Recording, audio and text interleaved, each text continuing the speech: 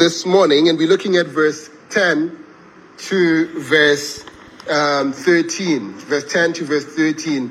Those of you who are careful readers, you'll notice that verse, it can actually be taken from, we'll look at verse 11 to verse 13. For careful readers, you'll notice that the story can actually connect up until verse 20. But as I was reading during the week and preparing the sermon, I saw that there's so much in verses 11 to 13 that I wanted to just pause right there this morning. And what we're going to look at the subject of, or the topic of, danger of missing the signs. The danger of missing the signs. We're reading Mark chapter 8, verse 11 to 13. Let's read together. The Pharisees came and began to argue with him referring to Jesus, seeking from him a sign from heaven to test him. And he sighed deeply in his spirit and said, "Why does this generation seek a sign? Truly I say to you, no sign will be given to this generation." And he left them, got into the boat, and went to the other side. This is God's word. Let us pray. We have come with open hearts. Let your ancient words impart. It is our prayer this morning. In Jesus' name we pray. Amen. Let me tell you a story. A truck driver was taking his load to a new destination. And as he drove, he intently was watching the signs leading to his exit. He was focused on his exit. And in his effort to find the right exit, he missed the warning signs of a low bridge. To his astonishment, his truck became stuck under the bridge. He could not move forward, or he could not move backward. Traffic began to back up, and tempers began to flare and rise. The police were called, tow trucks were called, and in an effort they began to free the stuck truck. They tried tow trucks, winches, grease, pulleys, wedges, and anything else anyone suggested. Nothing worked. The hours passed, and the truck remained just as stuck as ever. But by this time, a considerable crowd had gathered to watch the workers in their attempts to free the truck. And the crowd, in that crowd was a little boy who was riding his bicycle over the bridge. He had stopped to watch the show, and after a few minutes, he called out to one of the policemen below. He said, "Hey, officer, I know how to get the truck out from under the bridge." The police officer looked up but ignored the little boy. The boy wanted to help, and he cried out loud and said, "Hey, officer, I know how to get the truck out from under the bridge." And with a hint of irritation and annoyance in his voice, the police officer said, "Okay, young man, tell me how." Without a pause, the little boy said, "Let some of the air out of the tires." And they did. So what they did, and the truck was able to be pulled free. I don't know if this story is true or not. Either way, the story does teach a couple of important truths, doesn't it? First, it teaches us that it's easy to overlook the obvious, even when it's staring you right in the face. Secondly, wise people learn to pay attention to all the signs. Wise people learn to pay attention to all the signs. Signs are important in this physical world, aren't they? I have missed a few turns myself because I missed the road sign. I have been speeding because I missed a sign that told me to slow down. Signs help you to know where you are and where you're supposed to be going. Signs serve as a valuable purpose. They serve a valuable purpose in our lives. Just as there are signs in the physical realm, there are also signs in the spiritual realm. Those signs are even more important than the signs in the spiritual realm, in the physical realm. You can miss a sign or two here and things will eventually turn out fine, right? But if you miss too many spiritual signs, you might end up in hell. At the very least, you will end up in deep trouble with the Lord. This passage tells us about a group of people who missed all the signs and got themselves in big trouble with the Lord Jesus. And let's watch what happens when you miss the spiritual signs that the Lord has prepared for you. I want you to see this truth in the passage as I preach on the thought, the danger of missing the signs. This is a warning that many should take to heart. The passage before us unfolds in 3 episodes. It unfolds in 3 episodes. First of all, we see a stupid demand. A stupid demand. Secondly, we see a serious declaration. And thirdly, we see a sad departure. A sad departure. First of all, let us look in verse 11. We see a stupid demand in verse 11. Look at verse 11. The Pharisees came and began to argue with Jesus, seeking from him a sign from heaven to test him. Jesus had just finished one of the greatest miracles of his ministry. He took 7 loaves of bread and a few small fish, and he had fed thousands of people. When the meal was over, the disciples collected the 7 baskets filled with leftovers from the meal. And according to verse 10, Jesus and his men immediately leave by ship and go to another part of Israel. As soon as they arrive there, they are met by the Pharisees. You might remember that the Pharisees were religious conservatives of their day. They were very legalistic, and they hated Jesus because he refused to do things the way they said things were supposed to be done.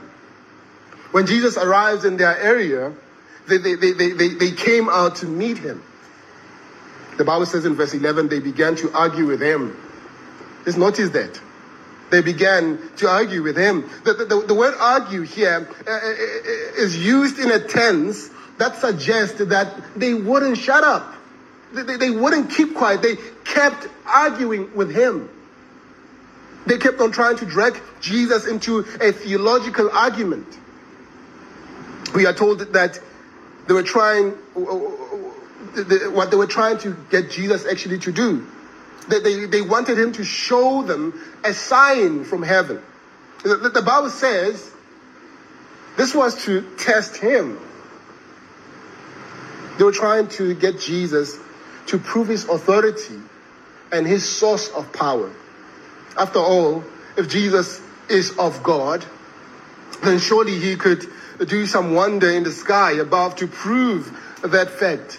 Right? Other men of God had done similar things in Israel before. Joshua, remember, in Joshua chapter 10, verse 12 to 14, had commanded the sun to be still, and it obeyed.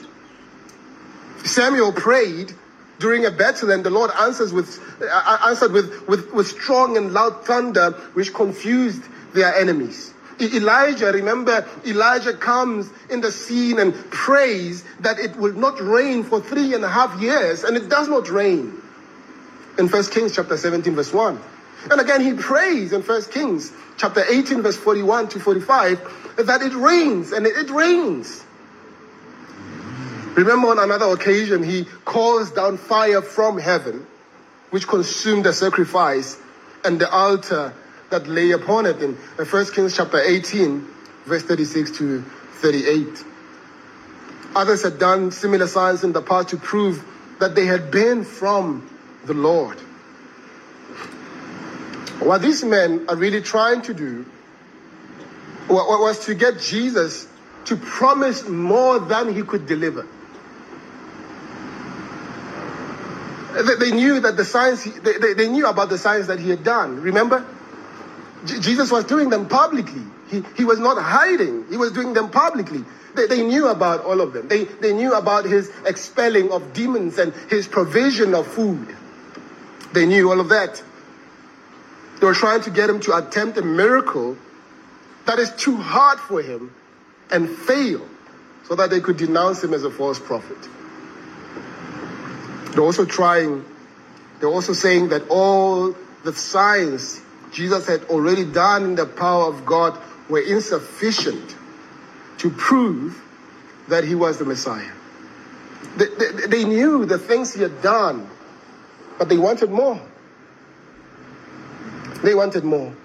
Consider all the miracles that Jesus had already done, the miracles that they have already witnessed from Jesus. First of all, Jesus healed the sick. Remember, Jesus raised the dead. He delivered people from the bondage of demonic possession. Jesus walked on water. He calmed the storms. Jesus had twice multiplied a small amount of food, and vast multitudes were fed by it. Jesus had opened the word of God, preached it clearly, and made the meaning of the scriptures plain to all who heard him. The people were all talking about him, remember? In Mark chapter 2, verse 12, they said, we never saw anything like this. In chapter 7, verse 37, they said he had done all things well. They had seen these things. The Pharisees had had enough gospel to save the world. They had seen enough proof to convince the most stubborn of skeptics. Their problem was simply that they did not want to believe in Jesus. Their problem was not the lack of evidence. Their problem was a hardened heart against Jesus. They did not want him to be their Messiah. They refused to believe and bow to him as Savior. We still have the Pharisees with us today. We still have people who demand to see something sensational before they commit to following Jesus. People thrive on the sensational, don't they? Why do you think someone like Bushiri has such a following? People flock to him because he promises them the sensational. Why do you think people like Benny Hinn have such a following? It's not because of his hair, right? It's because he promises the sensational. Far too many people are waiting on some supernatural event to prove the existence of God. The fact is, God has already proven, brothers and sisters, God has already proven that he exists. While the world is looking for a sign, God tells us that he is visible in ordinary things of this world. The things we take for granted every day are the very things that God proves himself to be real. Let me share a few of those with you. Consider the heavens. God's creation, Psalm 19 verse 1 to 4, it tells us that God, that the heavens tell us about God, that they declare the glory of God. If you think about it, from a mathematical point of view, our Earth is traveling around its own axis, 1,669 kilometers per hour. It moves around the sun 107,000 kilometers per hour. It is carried by the sun across our galaxy at the speed of 102,000 kilometers per hour. It moves in the orbit around our galaxy 770,000 kilometers per hour. It travels through space 200 million kilometers per hour. Every 24 hours. We cover 91.7 million kilometers. Every year, we travel 20 billion 900 million kilometers across an empty space. I know if numbers, sometimes they get too overwhelming, don't they? But the point is, the heavens are telling the glory of God. You don't need to remember the numbers. You need to remember this. When you look at God's creation, it witnesses and testifies of the fact that it is created by God, and it declares his glory.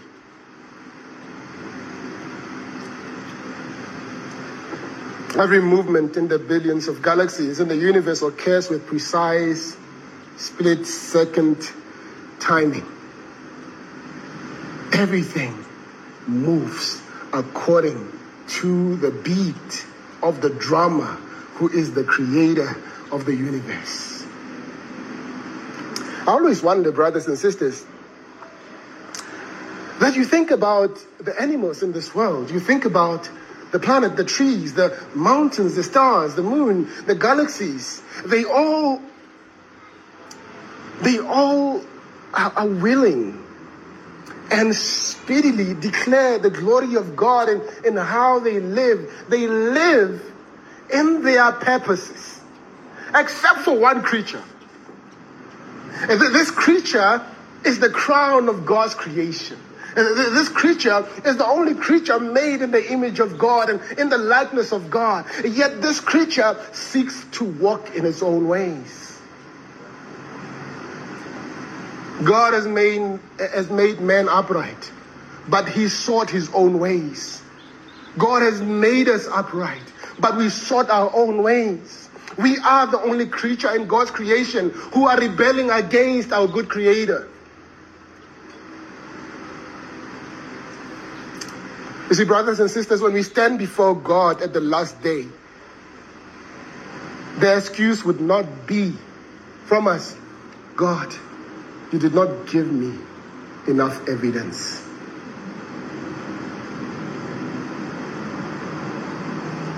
The lack is not evidence. The problem is the hardened heart. Because some people, brothers and sisters, know that if they actually believe that God exists, that they have to fashion their lives according to God's ways. And so in order to live their lives their own ways, they would rather ignore the fact that God exists, so that they don't feel a need for accountability. You see, when someone says, I was a Christian and now I don't believe the Bible anymore, I don't believe your fairy tale anymore, it is not so much about the fact that they have gained intelligence. It is the fact that they want to follow a sinful lifestyle and want to ignore everything about God. The biggest wish of a sinner is that God does not exist.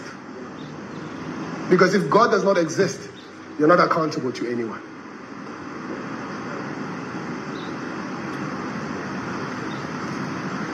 Consider not only the heavens themselves, but the marvel of your own body.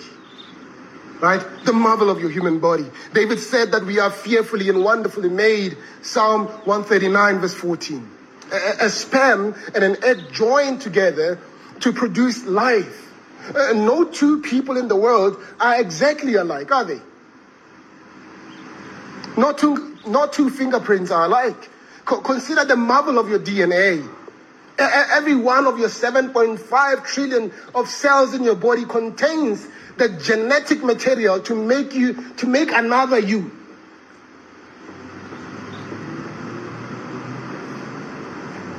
And your DNA is unique to you. You are different from every other person who has ever lived. If you've watched those crime investigation documentaries, you'll notice that some of the crimes that were committed in the 70s, where the science of DNA was not there, but evidence was there and they could not test it. And now, because they have that evidence, they start to test it. They can actually determine who exactly committed the crime because it is unique to you. Look at your body. It communicates the glory of God. It communicates the wonder of the divine engineer. All of these things scream that there is a God. What more of a sign do you need? What more do you need? Do you need someone to roll around so that you can believe? Do you need someone to start speaking in gibberish so that you can believe? Is that what you want? Is that the kind of evidence you need? The fact is, brothers and sisters, these signs and many more are proof positive of God's existence. To reject him and his word while you claim to be waiting for a sign is nothing more than rebellion against God.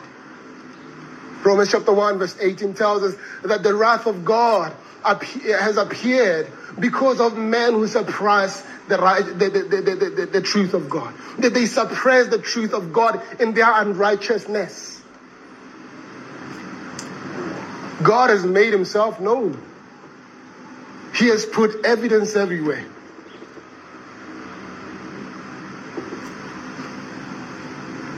For lack of, this is not blasphemy. If God was a criminal, he would be a clumsy criminal because he left his fingerprints everywhere. He left his fingerprints everywhere. Wherever you look, is God's testimony. Wherever you look, God has left his fingerprints. He has left evidence of himself. He has left a scent of himself. He has left a DNA of himself everywhere. The world just testifies of the fact that there is this amazing, mighty, supreme God of the universe who holds everything by the power of his word. If you're looking for a sign today, look no further than Calvary. Look again at Calvary, where despair was overrun. That cross that stands as an eternal sign of the love of God stands there to testify about the fact that God saw the world in its darkness and did something about it. If you are looking for a sign, look at the empty tomb. It is the eternal sign of our Savior that he is alive forever. We do not serve a God who is in the grave. We serve a God who conquered the grave. My father-in-law says Christianity is the faith of an empty tomb. If you need a sign pointing the way to God, look at the Bible in your lap. It has survived the attacks of the enemies of God, and it clearly points the way to salvation. Many try to destroy the Bible. There was a man, Voltaire. He said in his time, he was an atheist. He hated God and hated everything about Christianity. He said in 100 years' time, the Bible will not exist. The only Bible that will be left will be a Bible in a museum. 100 years later, his house was used as a Bible printing press. They tried. The Bible has survived wars. It has survived rumors of wars. It has survived bloodshed. It has survived all the attempts of atheists to stop it. It has gone through, and you have it in your lap today. You have it in your phone today. You have it as an audio Bible today. It testifies of God. It leads, it points to the way of salvation. If you're looking for a sign to prove the claims of the Bible and of the Lord that are real, just look around you. Look around you. Some of you were in the world, drunkards, given to the lures of the world, but are in Christ now. Some of you were given to immorality, but are in Christ now. Some of you were in false religion, but are in Christ now. Some of you were in African traditional religions, worshiping things that have nothing to do with God, but are in Christ now. Look around you. Look at the face around you. The Bible shows us that God transforms us. Isn't that amazing, brothers and sisters? The Pharisees didn't believe because they didn't want to believe. Their request for a sign was a smoke screen. Even if Jesus had opened the heavens, they still would not have believed in him. They would want more. They had this ferocious desire for a sign. By the way, false teachers are the best at marketing false signs. And the reason they are the best is because they know that people are not looking for the truth. They are looking for miracles. They are looking for signs. That's why you find someone going from one false teacher to another and nothing is changing in their lives. The only thing that is changing is the fact that their bank account is getting smaller and smaller and smaller as they go from one false teacher to another.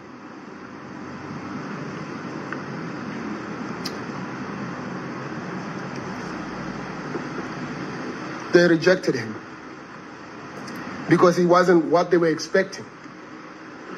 Now I wonder if you are here and you are rejecting him, what your excuse is. I wonder what your excuse is. We see the second episode. The first episode, a stupid demand. The second episode, we see in verse 12, a serious declaration. A serious declaration. Look at verse 12. And he sighed deeply in his spirit and said, why does this generation seek a sign? Truly I say to you, no sign will be given to this generation. When Jesus hears their demand, he is grieved in his soul. His is a sigh of frustration and perhaps even anger. His question, why does this generation seek after a sign, was a question born out of amazement. After all, that generation had the greatest sign of all in their midst. They had the Messiah, God in the flesh, walking among them, and they could not even recognize him. They were looking for a heavenly sign, and heaven had taken up residence among them, and they missed it. Jesus said, whoever has seen me has seen the Father. John chapter 14 verse 9. But when men looked at Jesus, they didn't see the Father, they saw the devil. They accused him of performing miracles by the son of Beelzebub. That generation had all the signs and they could not see the truth that was standing right in front of their eyes. That generation had all the signs and they failed to see the truth. As Jesus told them that they would not be given any sign, but the sign of the prophet Jonah, when he says the same thing in Matthew chapter 12, verse 39 to 40. The only sign that they will be given is the sign of the resurrection of Christ. When that sign came to pass, just as Jesus said it would, they also rejected it. Remember Matthew chapter 28, verse 11 to 15. They fabricated a story telling the soldiers there, tell them that the disciples came to steal his body. Imagine disciples that are not trained in military abilities coming and defeating and not even killing or bruising them, defeating the soldiers who were guarding the door, and then opening a rock that was too heavy, stealing a body of a man who is dead. Where do they hide him? Can you hear how ridiculous that is? Jesus promised them a sign of his resurrection, and they still rejected it. They still denied it. They still did not accept it. So you can see, brothers and sisters, that the problem was not lack of signs. It was the heart. Jesus refused to play their game. He tells them that he's not in the sign business. He has not come to put posters and say, come for your miracle. Jesus is not in the sign business. He's in the business of saving souls. There are two basic problems with signs. First, when a sign is given, another sign is desired. It's never enough. No matter what Jesus did, this man would never have believed. He could have opened the heavens and caused myriads of angels to appear, but they would have wanted to see more. He could have done any number of signs and wonders in heaven above, and they still would not have received him. They would have always wanted more and more miracles. The same is true today. People are never satisfied. If they come because of the sensational, they will require more and more of the same. I always say when I speak to pastors that what you win people with, what you win people by, you must keep them by that thing. If you win them with gimmicks, you must continue creating more gimmicks. You must have a better gimmick next week. You're in trouble. But if you win them with the word, you keep them with the word.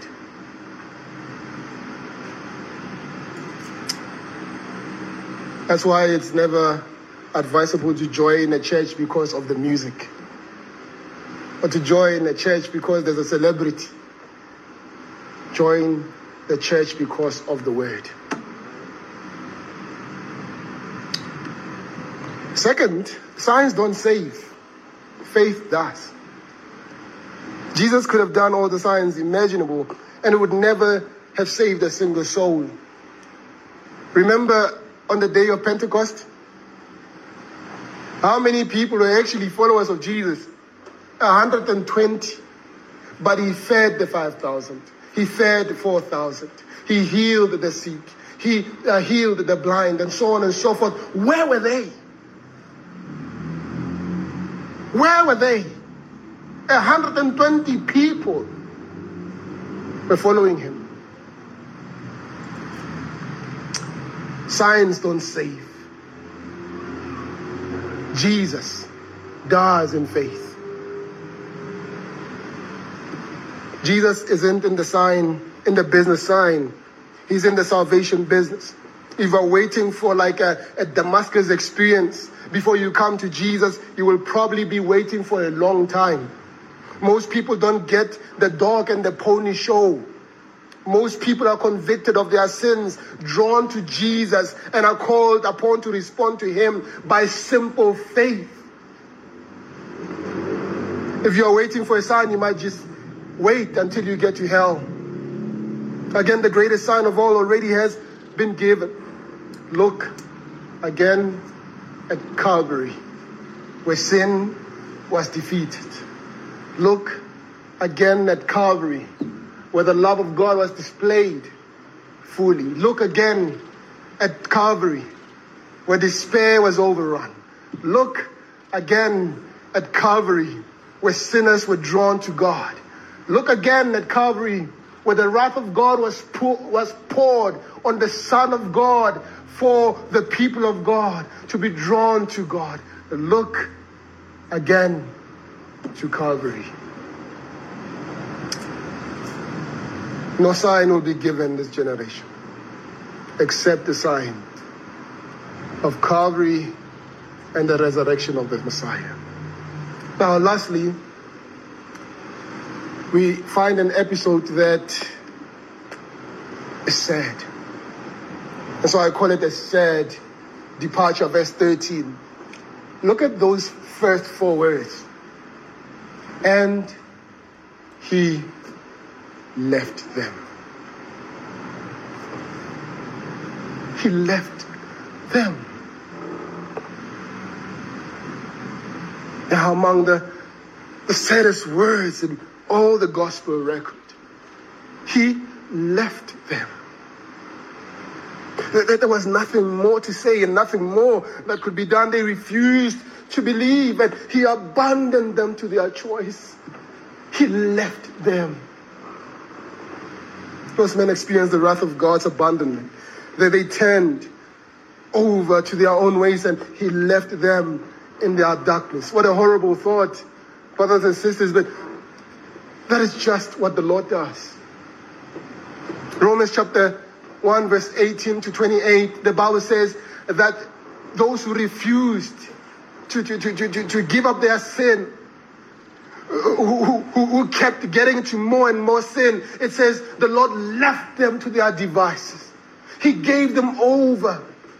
And he said, like the Israelites, you want meat? You are going to have meat. Do you want your sin? Here, take it. He left them. Let me stop here.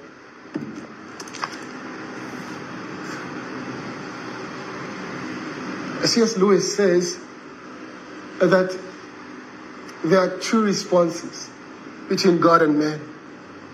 It's either man says to God, your will be done, or God will say to man, your will be done.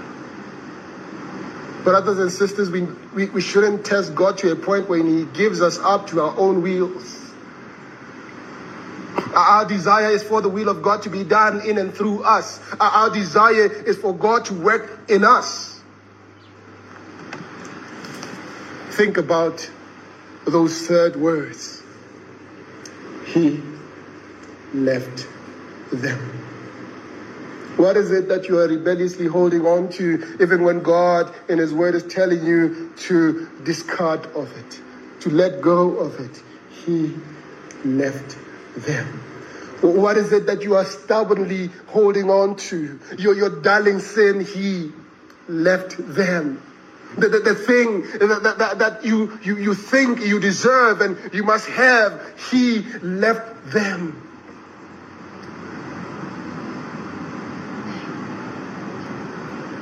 The God of yesterday is still God today, and he still calls you to believe and walk with him.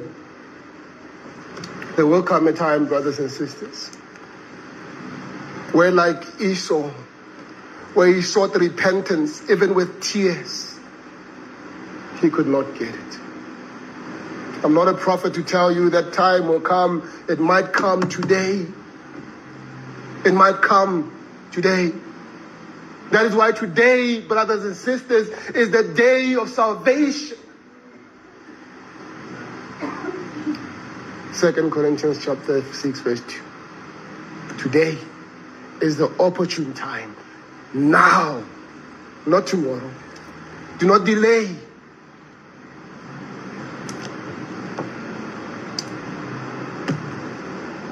He left them, got into the boat, and went to the other side. The worst place to be in, brothers and sisters, is to be at a place where God has left. It doesn't matter about these kind of buildings. We can have this building and it could be covered. The glory of God has departed. That is the worst place to be in. It doesn't matter what songs we sing, it could be covered.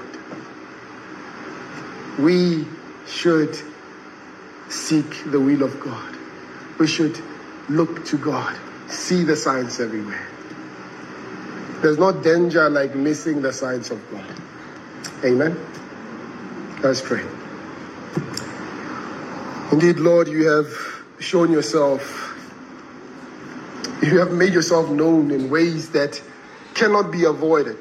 In the beginning, God created the heavens and the earth. The heavens declare your glory.